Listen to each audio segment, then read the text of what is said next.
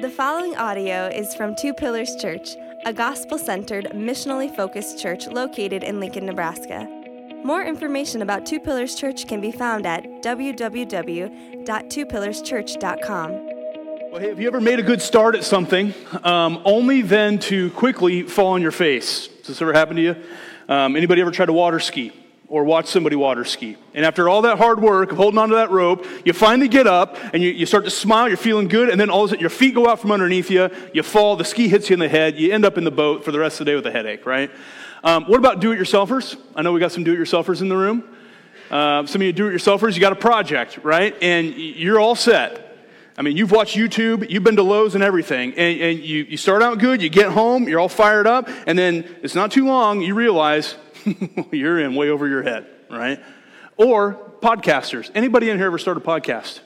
There's a couple of you. I know there are, right? My podcast feed on my phone has a large graveyard of podcasts that started with great intentions and promises of weekly content, only to fall short and stall out after one or two episodes, right? There was a good start, but it didn't last long. Now, as we leave the first 10 chapters of the book of Numbers and begin into chapters 11 and 12 this morning, we see something very similar. In fact, one way to view the overall structure of the book of Numbers is to see it like this, where the first 10 chapters start out pretty good, in a seemingly good and healthy spiritual state. One of the phrases that we've seen on repeat in chapters 1 through 10 is the people of the Lord did all that the Lord commanded. They made a good start. But beginning in chapter 11, there is a noticeable descent, a downward spiral. And what we'll see as we keep marching through the book of Numbers is that essentially the book of Numbers is a tale of two generations. The first generation, the one we've been looking at and will continue to look at today, it's the generation that was saved from slavery in Egypt, led out by Moses, given the Ten Commandments, and now is headed for the Promised Land. However, and this is what's represented in that downward spiral here, what we see in chapters 11 through 25 are these people rebelling and perishing in the wilderness. Only two of them are going to end up entering into the Promised Land, Caleb and Joshua. Then, picking up in chapter 26 with the new census, yes, there's another census week coming, just so you're ready for that. It's a new generation, the next generation, who largely believes and lives and makes their way into the Promised Land. Well, today, we're in chapters 11 and 12. Right, we're just beginning that downward spiral. They made a good start, but man, they fall quickly on their face. Specifically this morning, we're going to see their declining spiritual state through their complaining. Now listen, these chapters are loaded. There's at least an 8-week sermon series hiding in here, all right? But what I want us to do is sort of a sweeping view, because the whole 2 chapters are about this theme of complaining. And what I want to do before we do anything else is just take some time, walk through the text. Make sure we got a good grasp on the whole text. I'll explain some things, draw your attention to certain things, and then we'll work to apply this to our lives. Do you think that'd be helpful? Any complainers in here? You know, I didn't ask if you knew one. I asked if you are one, all right? And we all are to certain degrees. And listen, God, in His kindness, wants to address our propensity towards complaining here this morning. You're going to need a Bible open in front of you. If you don't have one, try to grab one of those black pew Bibles maybe in front of you, or look off someone else. You'll find Numbers 11 beginning on page 119 in those pew Bibles. I'm not going to read all of this so much as kind of summarize it, but I'd love for you to keep your eyes in the text, maybe follow along in your copy of God's Word as we work through it. Now look, in the first 3 verses, what Andrew just read, what we see is that the people complain and Moses intercedes. See that there in verse 1? The people complained in the hearing of the Lord about their misfortunes, and when the Lord heard it, His anger was kindled. And so we have the people complain. What do they complain about? Well, their misfortunes. If you have another translation, it might say adversity or hardship. They're complaining about their troubles. And notice they're complaining to one another. There's no indication that they're bringing it to God in prayer. But even though they don't bring it to God, He hears it. He hears their complaining, and His anger, we're told, is kindled. The fire of the Lord burned among them and consumed some of the outlying parts of camp. Look, this is God's judgment upon their complaining. Verse 2, the people cry out to Moses. Moses intercedes on behalf of the people. The fire died down, And they named the place Taberah, which means burning. And the second major section then spans the rest of the chapter, verses 11 through 35. And we could summarize this as the people and Moses complain. Now, their complaints are different, but they both complain. Look at verse 4 in your Bible. It starts by telling us about the rabble that was among them, the rabble-rousers, right? Now, rabble was a mixed multitude of all nationalities who came with God's people up out of Egypt. They're non-Israelites who are traveling along with the Israelites, even though they haven't fully assimilated into or taken on the values or the standards of the Israelites. And so they start to complain, verse 4 says. They had a strong craving. The NASB translates it as greedy cravings. And look what happens in the second half of verse 4. Their complaining spreads. Do you see that? And the people of Israel also wept, again saying, "Oh, that we had meat to eat." Oh, the meat. Oh, remember back in Egypt, all the fish dinners and the giant salads. Oh, it was great. But now, all we have is manna, manna, manna. Manna again. That's what they're saying. And don't miss the spread. This time, the complaining began with the rabble. But it was contagious, wasn't it? Complaining is like a communicable disease. It gets transmitted by close contact with another complainer. It can be. And it can spread from one friend to another, from one family member to another, through a whole family, through a whole church. Verse 10, we're told Moses heard the people weeping throughout their clans, everyone at the door of his tent. And so in verses 4 through 10, the people complain, all of them this time. It starts with the rabble, spreads to everyone else. They're complaining about the manna. Verses 7 through 9 then tell us about the manna, this reminder that it's God's good provision for them in the wilderness. In verse 10, just like we saw earlier, Moses hears. God hears. That's implicit this time, but he must be because, again, it leads to his anger. And verse 10 ends by telling us that Moses was also displeased. But notice he doesn't intercede this time. Moses is not perfect in his intercession. Instead, in verses 11 through 15, Moses complains. Now, to Moses' credit, he brings his complaint to the Lord. That's important. The people just complained amongst themselves. Moses at least brings it to God. However, if you read closely through verses 11 through 15, man, it is all about Moses. One commentator I read said that in the original Hebrew, Moses refers to himself no less than 20 times in these 5 verses. And so Moses brings his complaint to the Lord, but he stops short of trusting the Lord. In fact, he's overwhelmed, he's discouraged, and he is ready to give up. Verse 11, Moses said to the Lord, "Why have you dealt ill with your servant? And why have I not found favor in your sight that you lay the burden of all this people on me? Did I conceive of this people? Did I give them birth that you should say to me, carry them in your bosom as a nurse carries a nursing child to the land that you swore to give their fathers? Where am I going to get meat for all these people? For they weep before me and say, give us meat that we may eat. I'm not able to carry all this people alone. The burden is too heavy for me. If you're going to treat me like this, God, kill me at once if I find favor in your sight. And I may not see my wretchedness." Now listen, parents in the room, you know what this sounds like to God. You know, when your kids get to that sassy age, right, and you ask them to do the dishes, and they're like, "Why don't you do them yourself? You're not doing anything." And you're like, whoa, right? That's kind of what this sounds like. Moses is a little sassy to the Father here, which makes what we read next so incredible. Because what we read next in verses 16 and 17 is God's merciful response to Moses. And it is merciful. God agrees to send help to Moses, 70 other men. In fact, that's a lot of help. God is going to take some of the spirit that is on Moses and place it on them. And they'll, verse 17, bear the burden of the people with you, so you may not bear it alone. That's a very merciful response to a pretty sassy and complaining Moses. All right, but God is not just a God of mercy, he's also a God of justice, of judgment even. In verses 18 through 20, record God's judgment response against the complaining people. You want meat? I'll send you meat. That's what God says, not just for a day or two or 5 or 10 or 20, but for a whole month until it comes out your nose. This has always made me think of, I don't know where this story comes from. I don't know if it's a movie or what, but you know, like the tale of the dad who catches his teenage son smoking a cigarette, and then he makes him smoke the whole pack until he pukes just to teach him a lesson. Like this passage has always kind of reminded me of that, or also Romans 1, where God gives the people over to their sinful desires. This is God's judgment response to the people. We're told in verse 20, it's because they have rejected the Lord. We'll come back to that.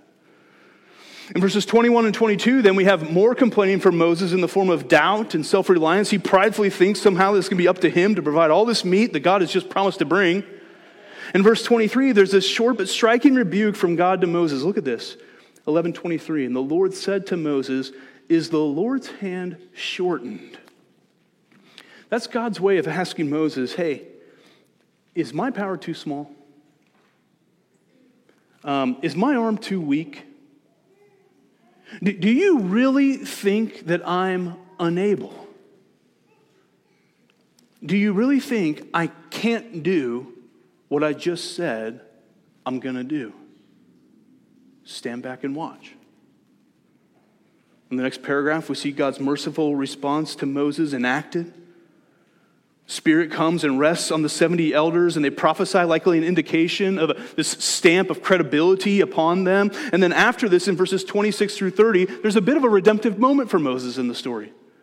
The 2 men who were not gathered with the other 70, just hanging out in the camp, Eldad and Medad, the Spirit came and rested on them as well, and they prophesied.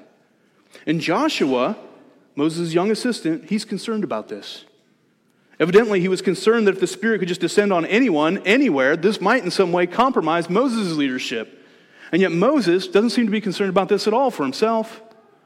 In fact, Moses rebukes Joshua, telling him, don't be jealous for my sake. This is all about God. Moses, we see, is more interested in God's glory than he was his own. It's a redemptive moment for the sassy, self-reliant, doubting and complaining Moses that we just saw. It would seem perhaps that he heard and heeded God's rebuke of him back in verse 23, that he did stand back and watched and perhaps was humbled and glorified the Lord.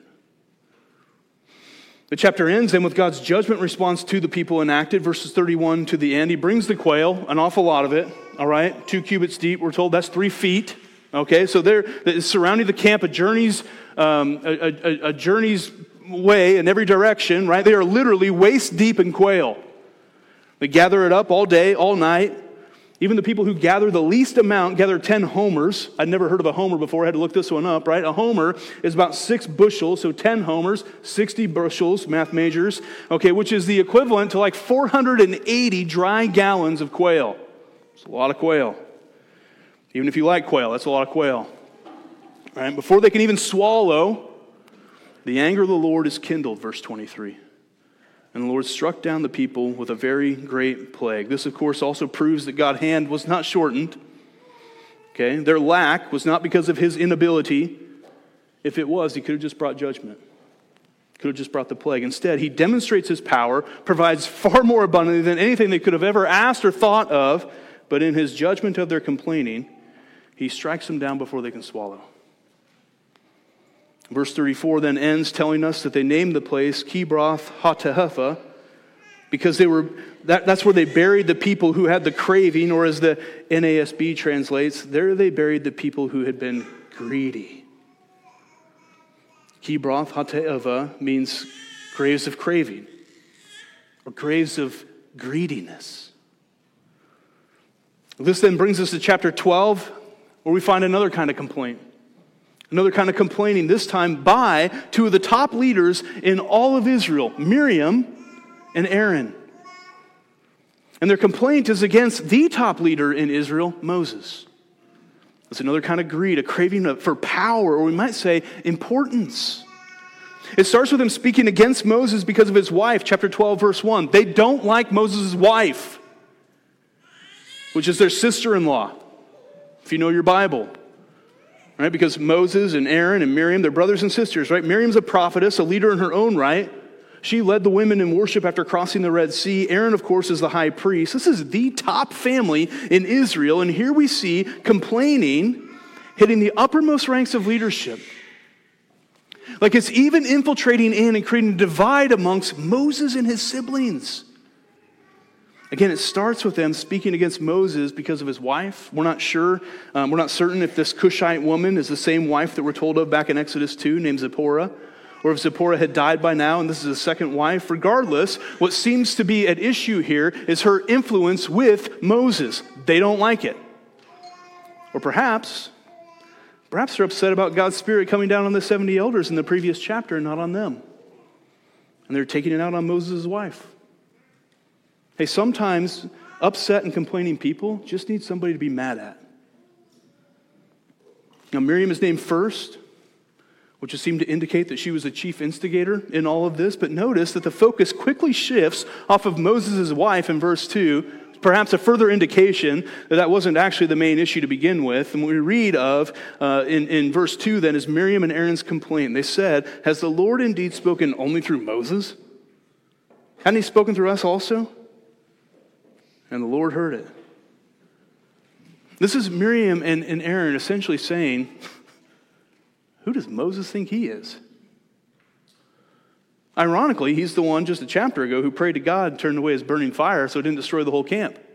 That's who he is. Or maybe they've seen Moses at his lowest. Maybe they saw him in the overwhelmed and discouraged state even that we just read about. Family often sees us at our worst.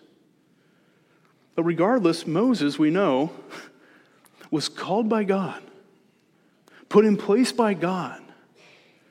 He is God's chosen servant. If you go back to Exodus 3 and 4, he was even a reluctant servant. Like, Moses is not power hungry.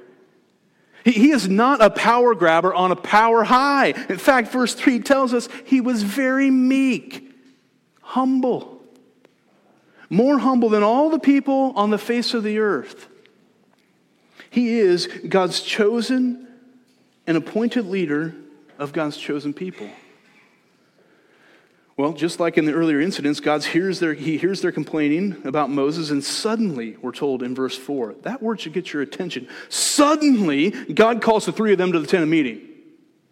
He affirms Moses as his chosen one, more special than the others. He asks in rebuke, why were you not afraid to speak against him? We're told God's anger was kindled, and then he departed in chapter 12, verse 9. And what we're expected to read right next is a body count. Instead, when the dust settled, Miriam was leprous. She was punished. Why wasn't Aaron? You ever wondered that? It says they both grumbled against Moses. The Lord's anger is kindled. Miriam gets punished. Why isn't Aaron? Short answer, I don't know. No one seems to know for certain, actually. Perhaps it's because she was the chief instigator, as we said earlier, her name being mentioned first. Or perhaps it's to highlight Miriam and Aaron's need for Moses' unique role as a mediator. You know, when you think about it, it's interesting, if not ironic, that Aaron, the high priest, doesn't turn around and offer a prayer of sacrifice for Miriam. He can't. He himself is sinful, guilty of the exact same sin as Miriam here. Listen to how theologian Ligon Duncan postulates what's going on. And this is just one postulation, right? Aaron now very clearly needs a mediator. Though his job in a certain sense as the high priest is to mediate for Israel in the sacrificial ceremonies that are designed to illustrate the way that God freely forgives the sins of his people through the shedding of blood, now Aaron is the guilty party, right alongside with Miriam. And Miriam being given the physical penalty of leprosy and Aaron being unable to intercede for her because he himself is the sinful accomplice in the very same thing which brought about her physical judgment, we see illustrated why Moses is necessary as the mediator. In other words, the necessity of a mediator is being highlighted here. And so Aaron turns to Moses in verse 11 and he pleads with him to intercede for them. In verse 13, Moses cries out to the Lord, "Oh God, please heal her, please." It's his sister. Presumably God does. Presumably the leprosy is removed. but God still put her out of the camp for 7 days to suffer the shame for her sin. They made a good start, didn't they? Chapters 1 through 10. But boy, did they fall on their face quick in chapters 11 through 12. I mean, that's a lot of complaining right there. And before we jump into making an application to ourselves, I want to show you quickly why we should. I want you to turn your Bibles to the New Testament, 1 Corinthians chapter 10. It's going to be on page 957 in those black pew Bibles. If you get to the New Testament, you got Matthew, Mark, Luke, John, all right, then Acts, then Romans, then Paul's first letter to the Corinthians, page 957. I've been patiently waiting for 3 weeks to take us here, okay, because 1 Corinthians chapter 10 is really a key commentary on the book of Numbers. It's an important control for us on how we read the book of Numbers. Look at 1 Corinthians 10, verses 1 through 11. Paul writes, "For I want you to know, brothers, that our fathers were all under the cloud." We met the cloud last week. "And all passed through the sea." Okay, that's the Exodus. "And all were baptized into Moses in the cloud and in the sea. And all ate the same spiritual food." Okay, talking about manna here. "And all drank the same spiritual drink."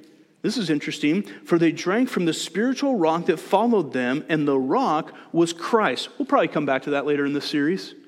All right. "Nevertheless, with most of them, God was not pleased, for they were overthrown in the wilderness." That's your key that we're talking about, this information here back in Numbers, this time back in Numbers. Now verse 6, "Now these things took place as examples for us, that we might not desire," what's the word? "Evil as they did. Not to be idolaters, as some of them were, as it was written, the people sat down to eat and drink and rose up to play." That's a reference to the golden calf incident back in Exodus 32. "We must not indulge in sexual immorality as some of them did, and 23,000 fell in a single day." Whoa, that's Numbers 25.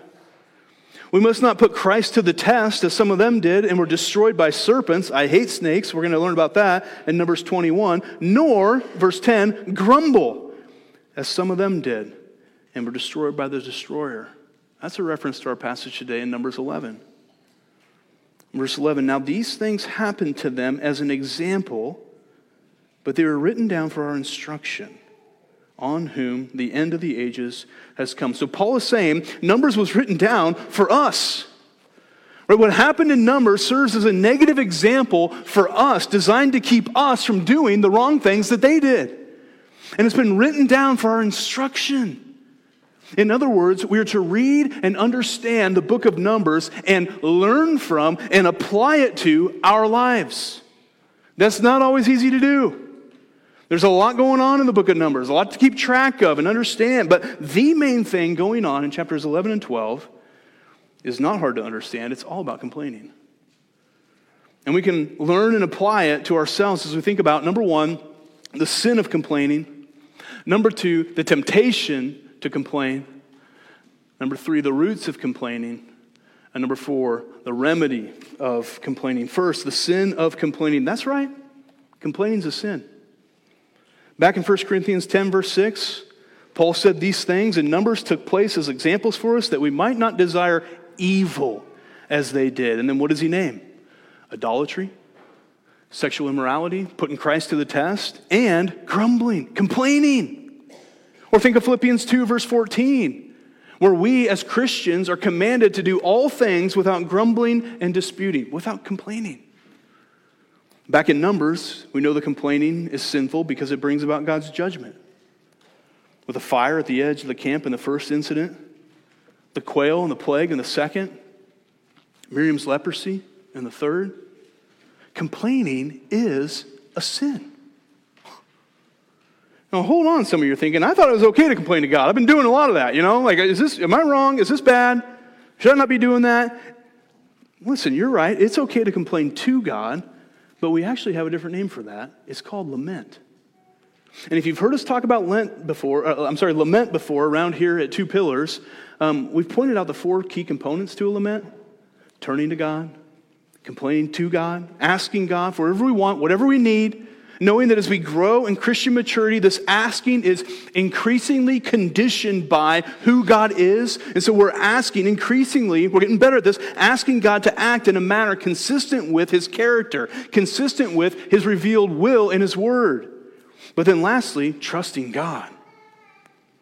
So turning to God, complaining to God, asking God to act in accordance with his character and his revealed will, and trusting God, surrendering to him in the end. It's humbly saying, not my will be done, but yours, O Lord. How many of these components do we see in the complaining going on in Numbers 11 through 12? I mean, none, really. I mean, some with Moses. He does turn to God and complain to God in that second incident, but he seems to come up short with asking God to work in accordance with his character or in accordance with what he's already promised.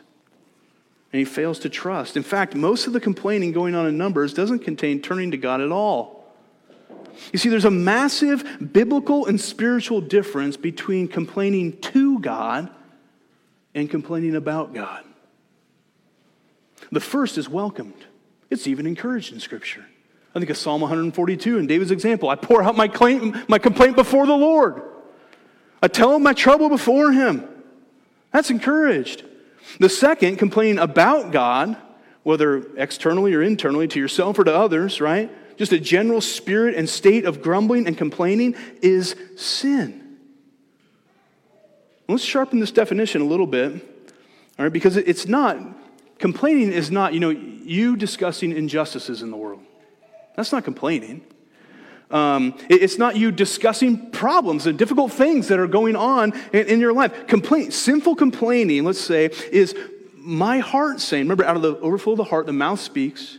So complaining is your heart, sinful complaining is your heart saying, God is not good. He has not given me what I need. It's focusing on what you don't have instead of all that he's provided for you.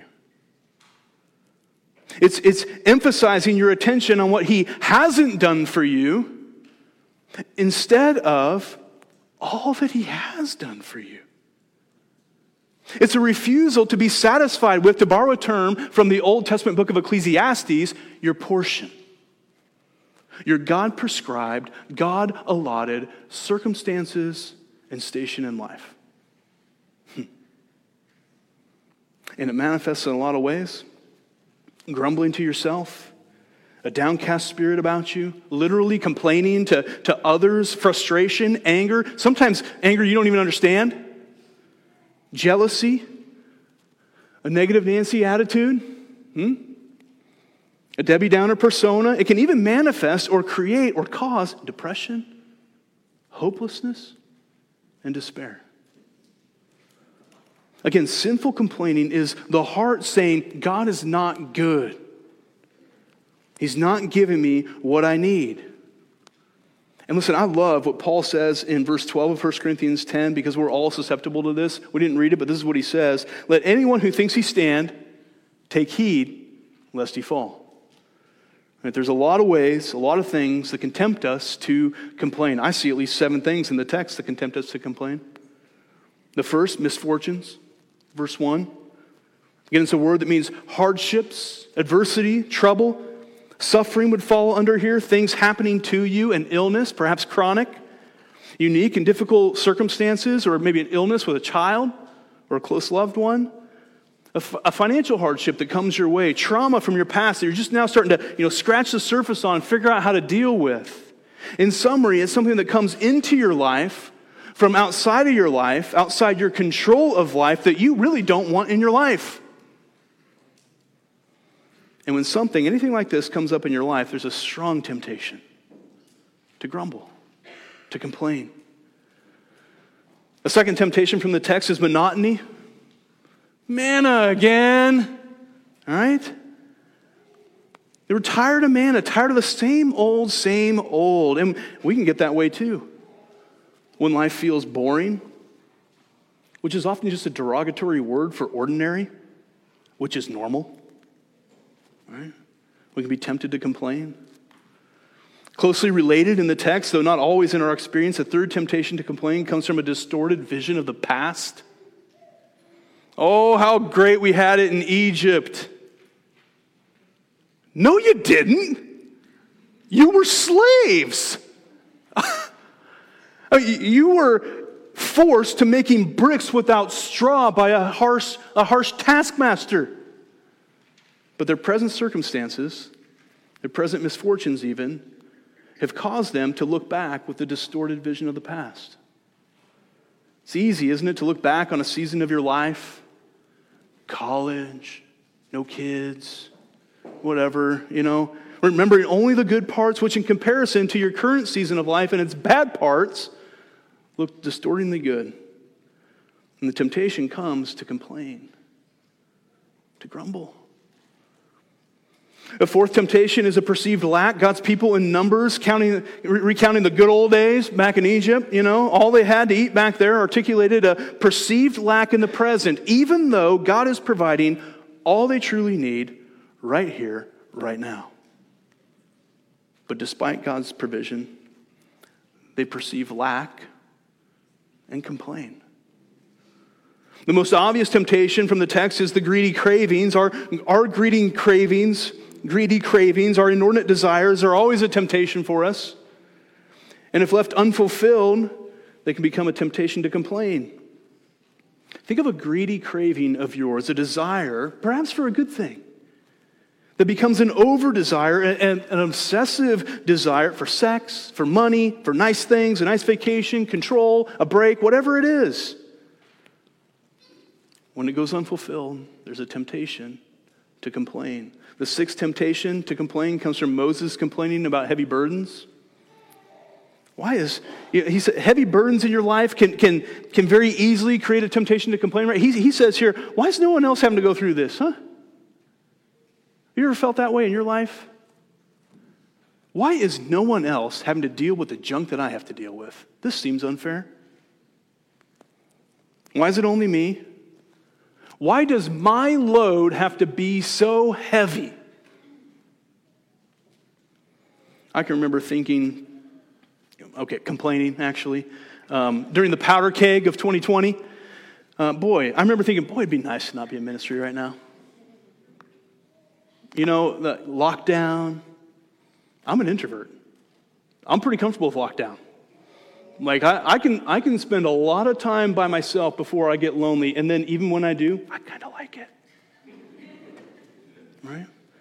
And so just being, locked down, working from home, spend time with my family, baking some sourdough, with really only I got 4 other people maybe to worry about.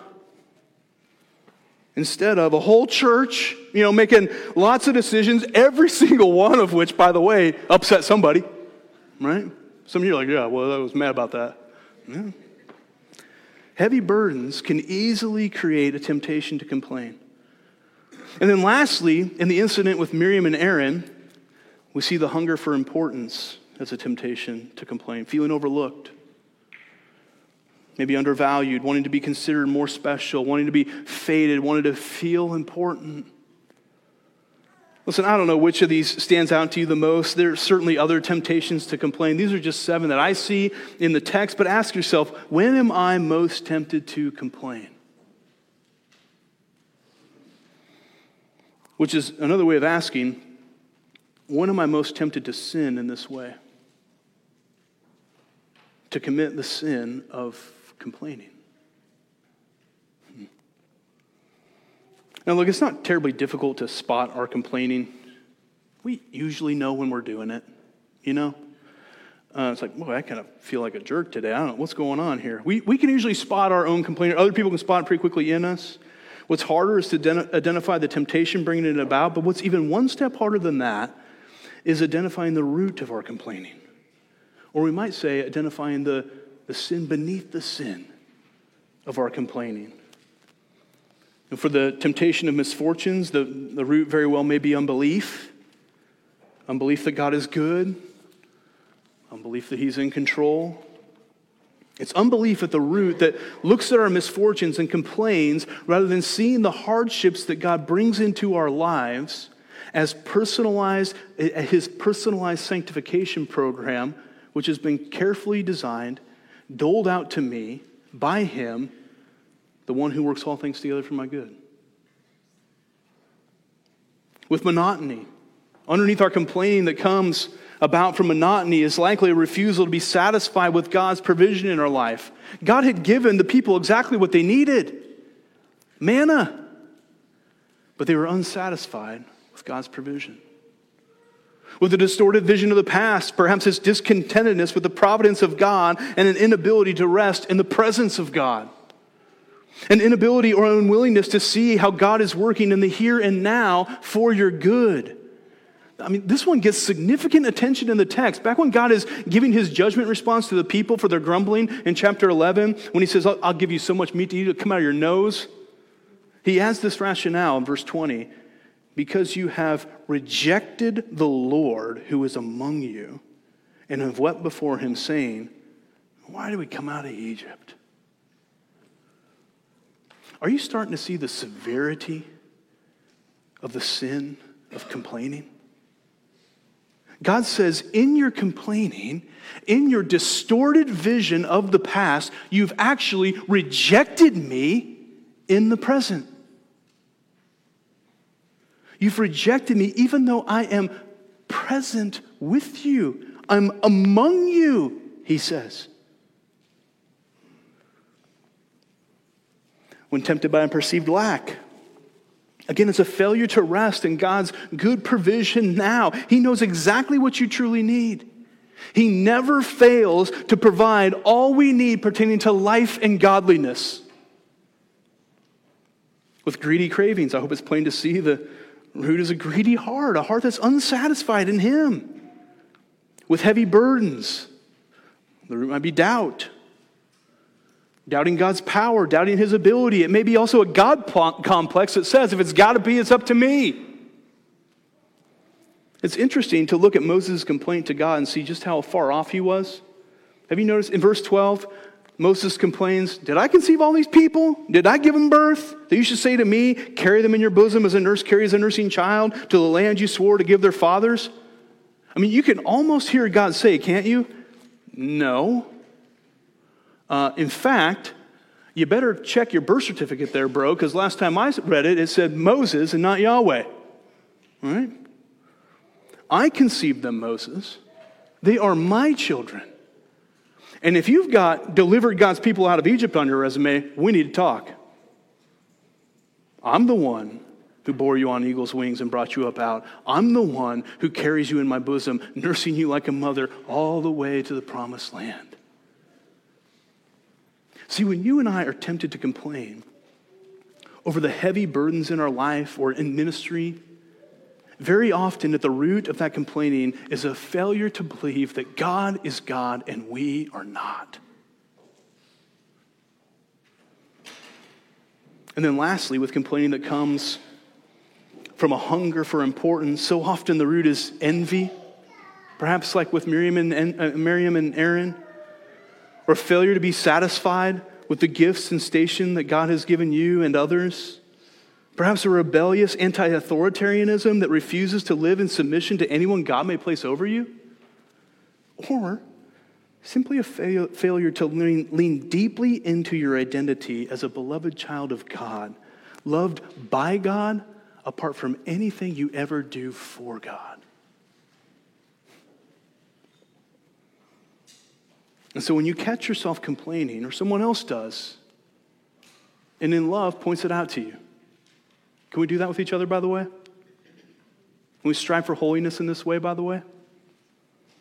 When you catch yourself complaining, or someone else does and lovingly points it out to you, dig down deep to the root. Ask yourself, ask God, what is under this? What's going on deep down? And when you find it, when he reveals that to you, whether it's unbelief or greed or envy or a God complex or doubt, ask God to bring about genuine, Holy Spirit conviction and godly sorrow in your life over this sin. And then, run to the remedy. Run to the remedy. You see, Numbers 11 and 12 don't just identify the sin of complaining and the temptations to complain and cause us to reflect upon the roots of our complaining.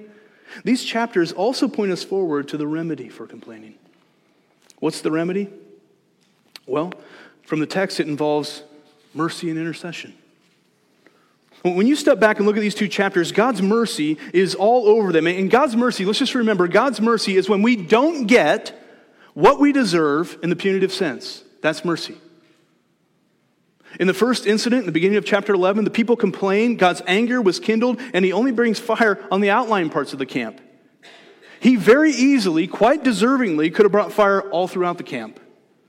They didn't get what they deserved. That's God's mercy. In the second incident, the people complain, and Moses complains too. God's anger blazed hotly, Numbers 11:10 tells us, and yet God brings judgment upon those with the greedy cravings, but enacts a merciful response upon Moses. Moses didn't get what he deserved. With Miriam and Aaron, they complain against God's chosen servant. His anger is kindled again, but suddenly he calls them together, he rebukes Miriam and Aaron, then departs, and we're expecting the body bags.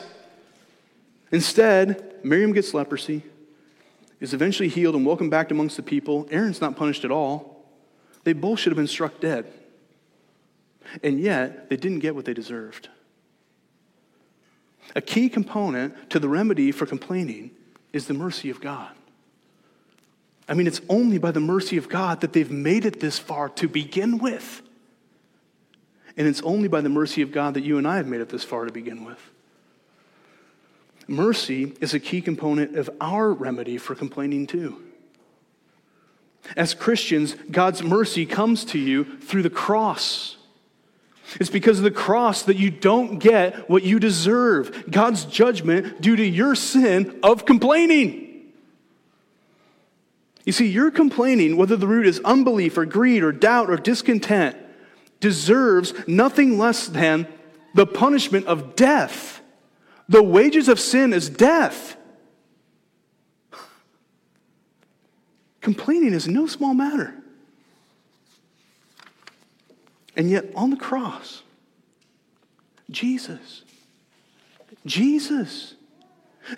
took on the wrath that you deserve so that you would not get what you deserve. And on this side of the cross, as you reflect upon the mercy of the cross, when you reflect upon what you deserve versus what you got, what you deserve, what you have, and will yet get, reflecting on and trusting in the mercy of God shown to you through Jesus, attacks the roots of complaining. He has been so good to you. Count the ways.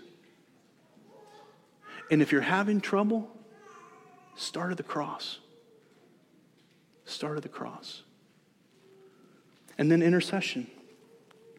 Listen, the other key component to the remedy for complaining that we see in this text is intercession. In the first incident, when the people complained, Moses interceded, the fire died down. In the second incident, when everyone was complaining, notably, Moses did not intercede. He complained, he failed to intercede for the people, and God's judgment response came upon them, striking them down with a very great plague. And then, Miriam and Aaron, when Miriam was struck with leprosy and took on the appearance of a stillborn child, and Aaron couldn't help, Moses could. He interceded. And her sentence was reduced from death to 7 days of banishment. Listen, a key component to the remedy of complaining is intercession. And it's a key component to our remedy as well.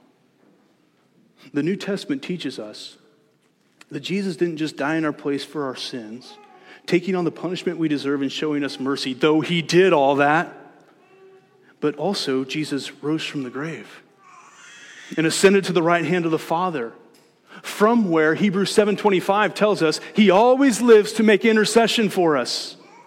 Friends, if you belong to Jesus, he is interceding for you right now. Right now. Here's why that's important. Here's why that is so important. God never tells you in the Bible to squash your pain, shut up about your feelings, suck it up already and stop your complaining. Never says that. No, in all your unbelief, in all your refusal to be satisfied, your discontentedness, your inability to rest in his provision and his presence, in your greed, in your envy, in your doubt, in your failure to let God be God, in your struggle for importance and value, you get to bring it all to him. Come to me, Jesus says. All you who are heavy, all you who are weary and heavy laden. Listen, you get to bring it all to Jesus. You get to turn to him. This is where complaining and faith first diverge. You must turn to Jesus. Not to your friend, not to your spouse, not into internal, self-focused, self-talk, complaint. Bring it to Jesus. Lay out your complaint to Jesus in all its ugliness. You can tell him exactly what you feel, exactly what's going on in your heart and your head. Guess what? He knows it already anyway. You don't have to pretty it up with religious perfume. You can bring it to him. He's able to save to the uttermost. So you don't have to be afraid that your complaint is too hideous. And then ask. Turn to Jesus, complain it out to Jesus, then ask. Ask God to intervene. Ask God for what you want, for what you need. Remembering his mercy that he's already shown you, but asking him to act in accordance with his character, in accordance with his revealed will. But then trust. You lay it all out before him and trust. Trust that he'll help you in your unbelief. Trust that he really has provided everything that you need for life and godliness. It's a surrendered trust that battles discontentment with faith. Trust even when you don't understand. Trust that he's the Lord, that he loves you, that he's with you, that he's never going to leave you or forsake you, that he will uphold you and strengthen you, that he has begun a good work in you. He's going to see it through to completion. And this wilderness is not your home. And one day, our risen and ascended and interceding Jesus will return to take you to the eternal promised land of heaven, where he's going to wipe away every reason to ever complain again. Let's pray. Father, thank you, God, that these things we've read about in Numbers happened as an example. Thank you for having them written down for our instruction. And let any of us who thinks that we stand take heed lest we fall. And also to remember that no temptation has overtaken us that is not common to all. Most importantly, God, help us remember and believe that you are faithful and you will not let us be tempted beyond our ability, but with the temptation, you also provide the way of escape, that we may be able to endure it. Let us now with confidence draw near to the throne of Jesus' grace, that we may receive mercy and find grace to help in our time of need. We pray in his merciful name. Amen. Thank you for listening to this audio from Two Pillars Church. Feel free to share this audio with others, but please do not alter or edit the content in any way. For more information about Two Pillars Church, please visit www.twopillarschurch.com.